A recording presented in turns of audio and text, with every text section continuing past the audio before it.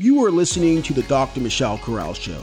It is our prayer that as you listen to these podcasts, that you will receive your deliverance, breakthrough, anointing, and highest destiny. Our prayer is that your love for Jesus Christ be first in your life above all things. Now, here's Dr. Corral. To not eat kosher is a very grievous sin. But Daniel now, under the penalty of death, I want you to understand something. He doesn't get to select his menu while he is in captivity, ready to serve the king in the king's court. He doesn't get a menu to select what he wants to eat. He was designated to eat a portion of the king's meat and to drink certain wines that came from the king's table. This was the greatest privilege any person could ask for in Babylon, for the king to share his food with servants that had been captured and now made his slaves in Egypt and in Babylon. But Daniel, under the penalty and possibility of dying, under the penalty of death, made a choice. And that choice was that he would not defile himself. So what Daniel did is Daniel bravely initiated and already decided, if I die, I die, but I'm not going to eat non-kosher food. If I die, I die. So bravely he went to the prince of the eunuchs and he requested. He's going to be there 3 years, the book of Daniel tells us. He's not there for a couple of weeks. He's not there for a few months. He's there under the tutelage of Nebuchadnezzar's high servant to train them to be in Nebuchadnezzar's court. And for someone who's a captive to go to the prince of the eunuchs to request that the food that they ordered is something that he could not eat. He requested, give us pulse to eat. Give us pulse. Now, Hananiah, Mishael, and Azariah, they were in agreement, but they did not request it. It was Daniel who requested it. And I want you to understand that the prince of the eunuchs allowed them. He risked his own job, his own life to allow them. He allowed them to be tested 10 days. Say this with me, 10 days. This 10 days is a very important component in the book of Revelation because Jesus says you're going to be tested 10 days. So the 10 days is not about a chronological period of time. It's about a supernatural similarity. Touch your neighbor and say supernatural similarities. That means that what the children, Hananiah, Mishael, and Azariah went through is going to happen. It's going to appear again in the time as we see in the book of Revelation. Jesus said to the church at Smyrna, I know your tribulation, I know all of your labor, and you shall behold, Satan shall cast some of you into prison, and you shall be tested 10 days. So we understand the 10 days are not just 10 days at random. It doesn't just mean that's all you're going to have is 10 days of tribulation. It means the same type of testing that Daniel, Hananiah, Mishael, and Azariah had for 10 days, who chose rather to die than to disobey God, that this is the same kind of testing that's going to come on the church in the last days. Can I get a witness somewhere? All right, so we need to understand this meaning.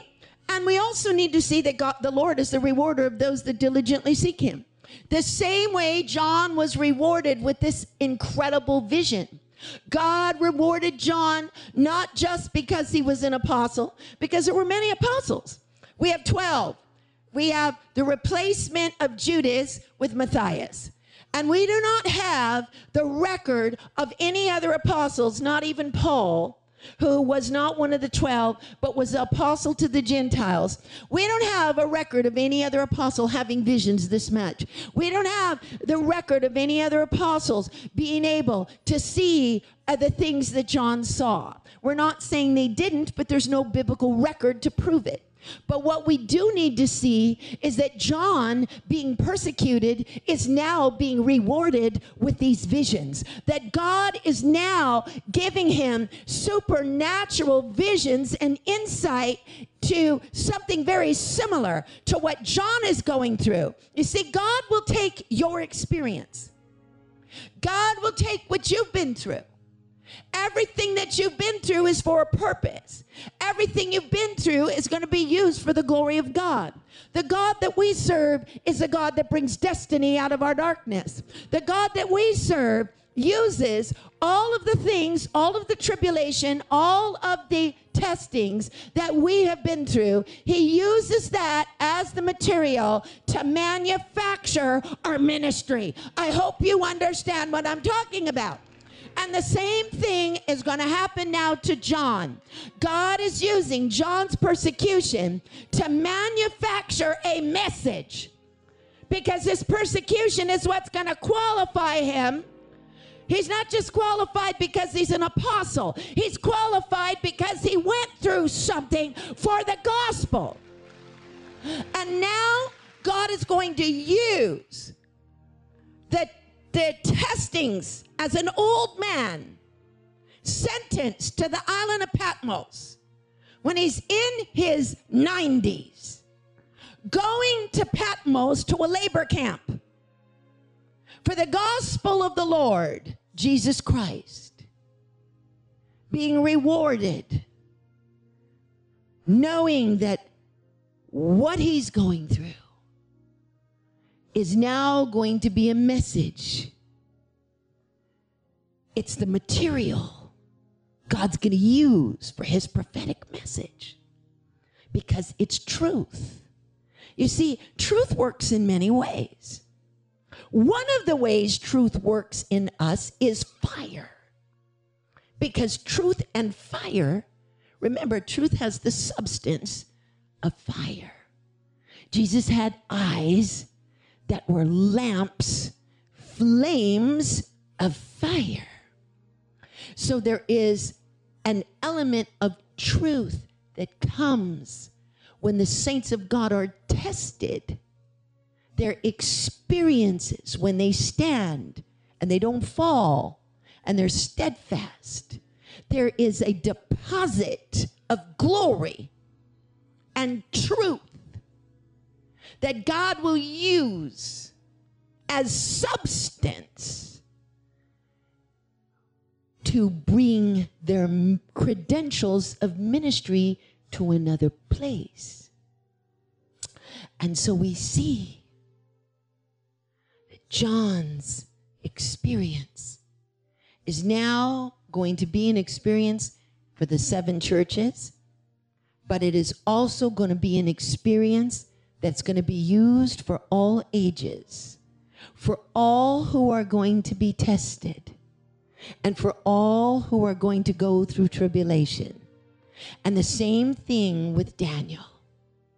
If you look at Daniel chapter 1, verse 17, after Daniel had the bravery to stand up to the prince of the eunuchs, the Bible says, as for these 4 children, Daniel chapter 1, verse 17, as we look at it, as for these 4 children, God gave them knowledge.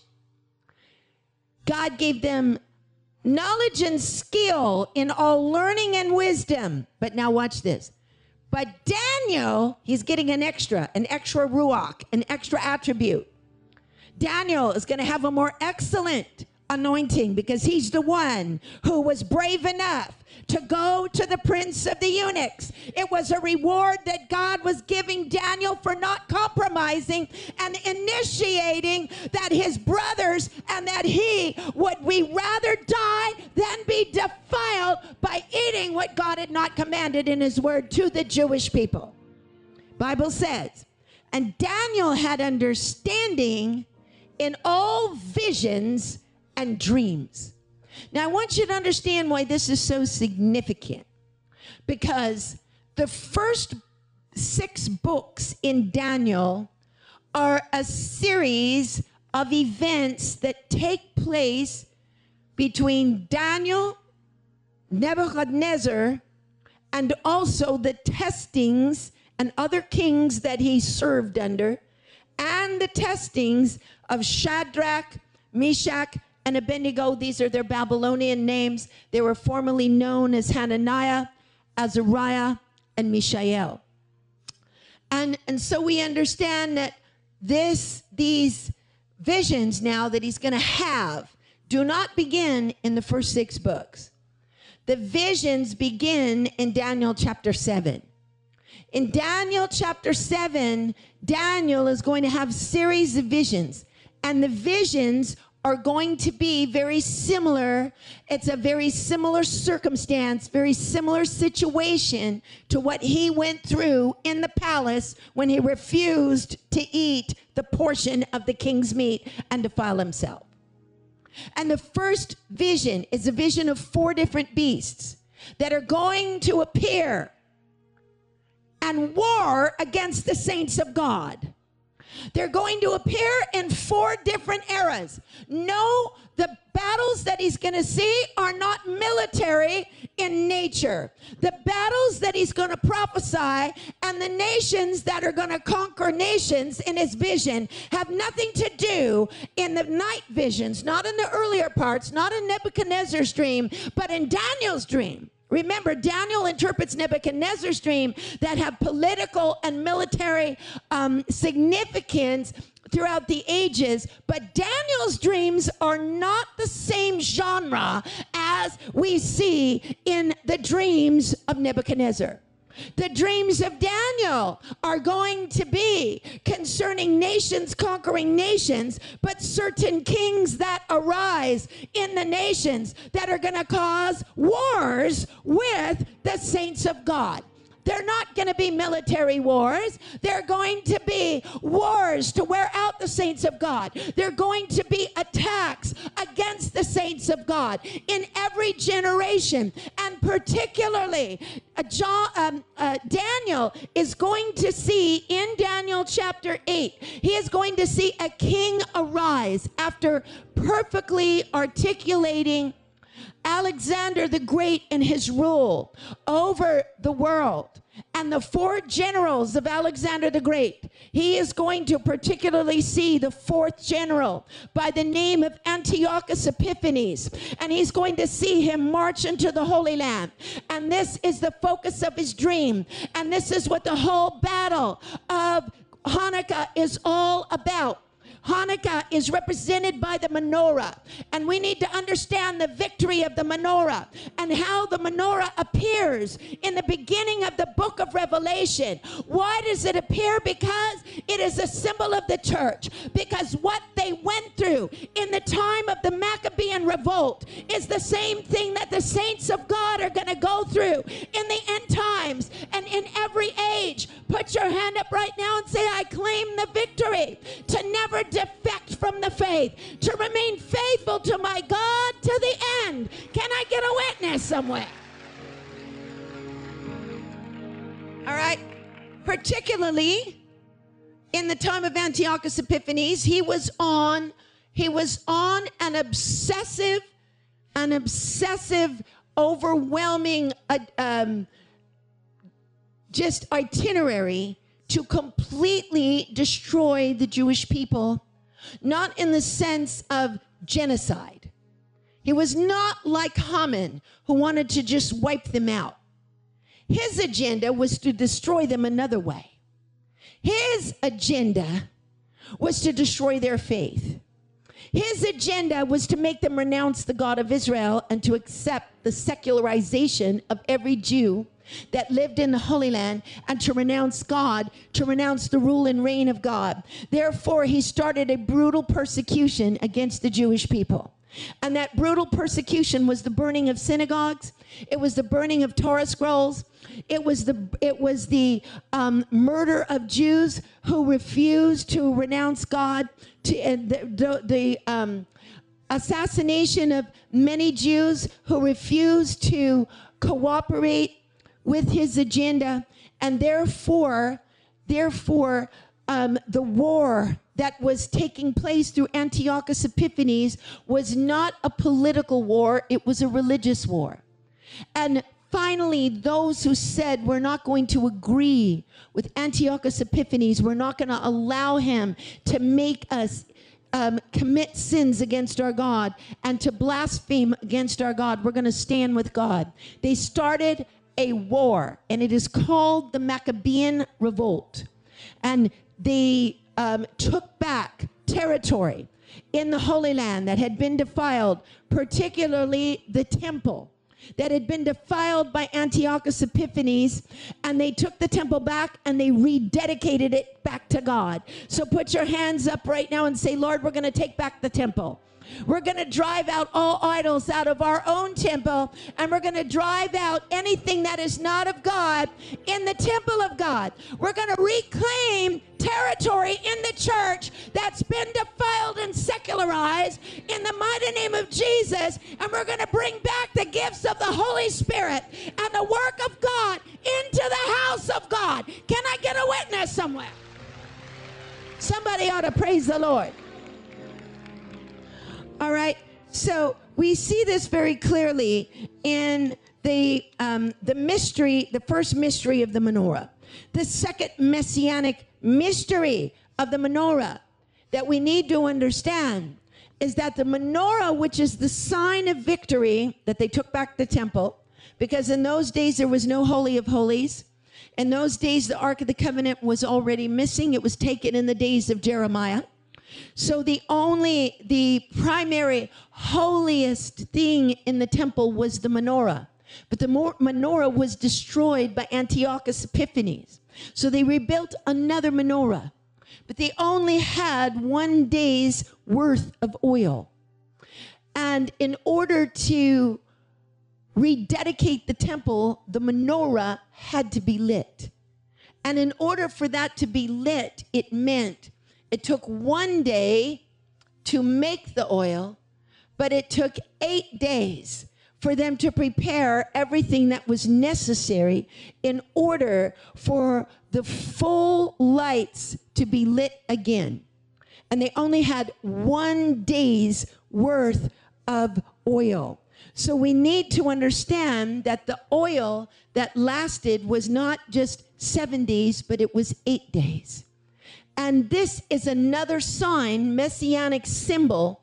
It is another messianic symbol of the presence of God in the temple. And that messianic symbol of the presence of God in the temple is that 7 represents that which is of this world, but 8 represents not of this world.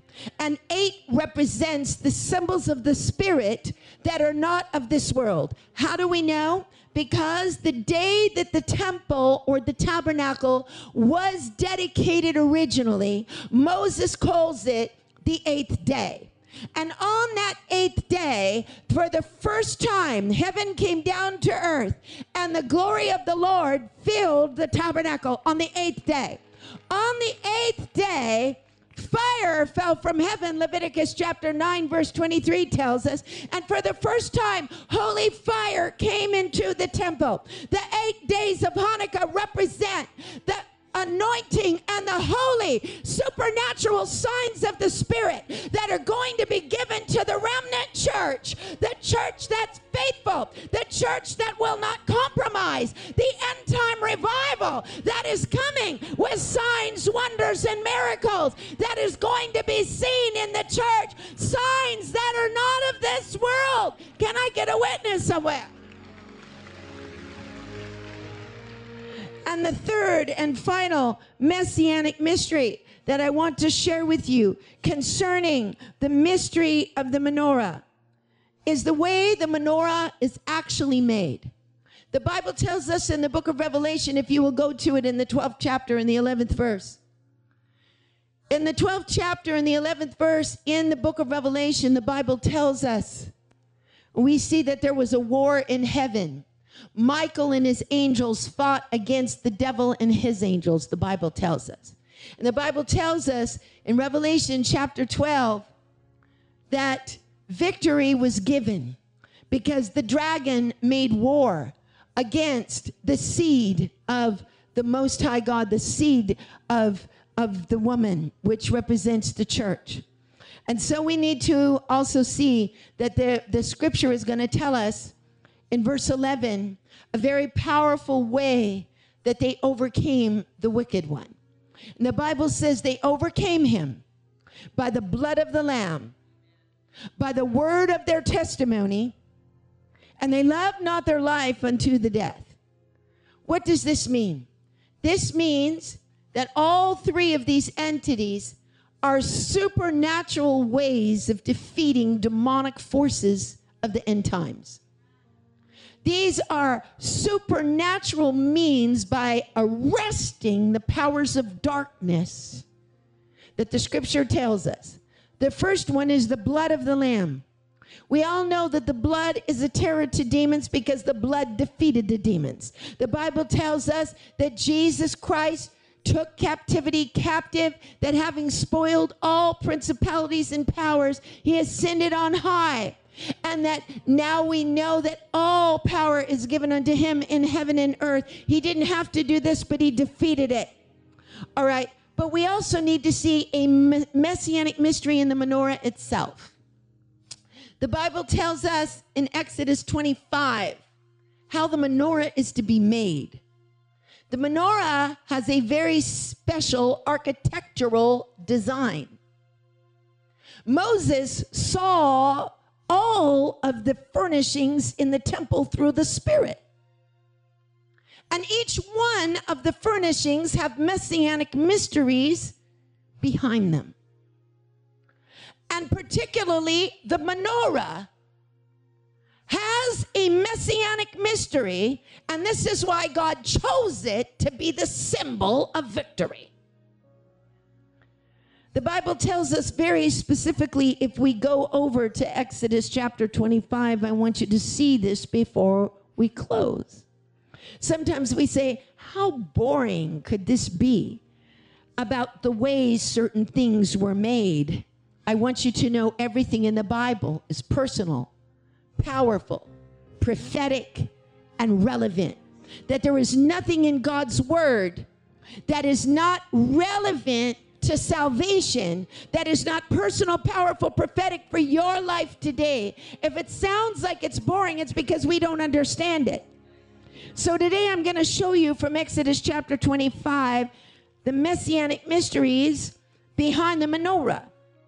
First, we're going to see in Exodus 25, Moses goes through tremendous detail to tell the architect, Bezalel, how each item is to be made. That is the four major items, which is the Holy of Holies, the menorah, the table of showbread, and the altar of incense.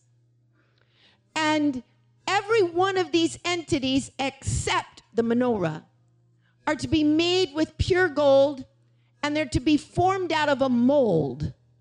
In other words, the gold is melted down, it's pure gold, and it is to be made, the Ark of the Covenant is to be made one way, table of showbread, and basically the architectural design, though its structure may vary in terms of size and in terms of dimensions, the substance is basically going to be the same. However, the menorah is quite different. Moses received the revelation that it cannot be pure gold taken from a mold. And the branches or the pipes that are in the menorah are not to be called pipes. In the book of Zechariah, the 4th chapter, the pipes in the menorah are called pipes. But in Exodus, they are not called pipes. In Exodus, they are called branches.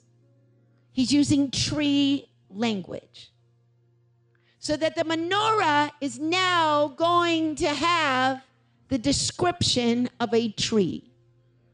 This is done very deliberately. And Moses gives the instruction, you cannot use a mold, melted down gold. He says, if you look at Exodus chapter 25, Exodus chapter 25, verse 31 says, you will make a candlestick of pure gold, meaning the menorah, of beaten work shall the candlestick be made. So we need to understand that Moses had to pound it. He had to pound the gold and shape the branches, pounding and pounding and pounding and pounding.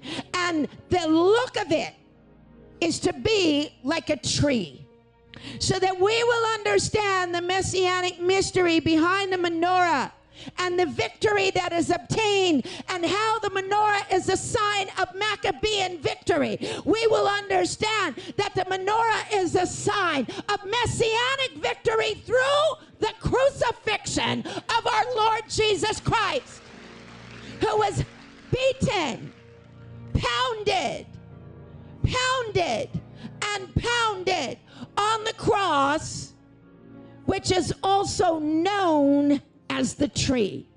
The Bible says in Galatians chapter 3, verse 13, Christ has redeemed us from the curse of the law, being made a curse for us, as it is written, cursed is everyone that hangs on a tree. So the word tree is synonymous with the cross, so that we understand the way that we overcome the enemy is knowledge of the cross. It is through knowledge of the blood. It is through the passion of our Lord. It is through understanding the scriptures and understanding the work of the cross, the doctrine of the cross, because the cross is what defeated the enemy. Can I get a witness somewhere?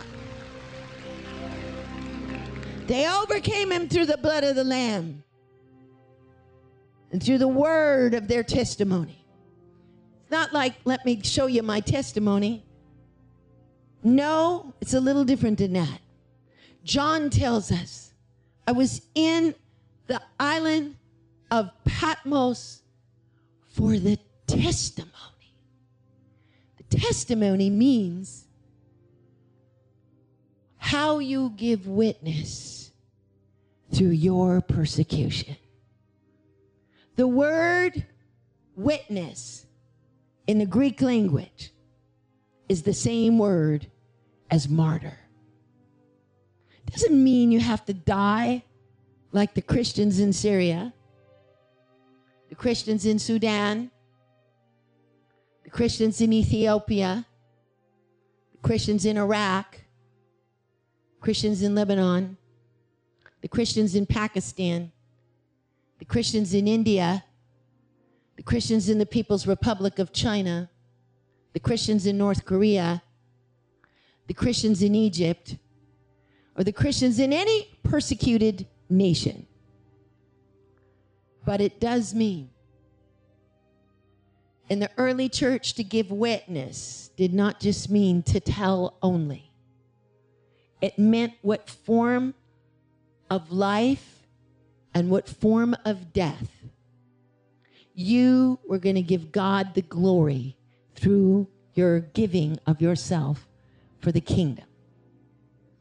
Because the witness meant there's going to be signs, wonders, and miracles that are going to take place around your witness. And this is why even in the life of Papa Richard Rembrandt, we see so many miracles. It's a miracle that he just lived through the 14 years that he was in solitary confinement and arrested and beaten and tortured for Christ. I know this doesn't sound popular and it sounds like a boring message and we don't want to hear it, but it's the reality of it's the truth. So now, as we enter in to this season of Hanukkah, and we understand the mystery of the menorah, this is a time that the Lord is saying victory for your battles. This is a time that God is promising you will overcome. This is a time that the Lord is promising that no matter what principality, what power, what wickedness comes against you, your family, your children, you are going to overcome through the blood of the Lamb, through the word of your testimony, and that you love not your life unto the death. This is the hour God is going to be rewarding his faithful church with signs, wonders, and miracles such as you have never seen before. You are going to be operating in the gifts of the Spirit. God is going to be using your experiences as the prophetic material to manufacture your dream. So give God the praise and the glory. Stand to your feet tonight and raise your hands toward heaven. Thank you for joining us today. It is our prayer that this word broke bondages and will open doors for you. If you have never received Jesus Christ as the Lord of your life, invite him now to be your Lord and Savior and best friend. Repeat this simple prayer. Lord Jesus, come into my heart and be the Lord of my life. Wash me clean from all my sins. I accept you as my personal Lord and Savior. Amen. Thank you for joining us, and we'll see you soon.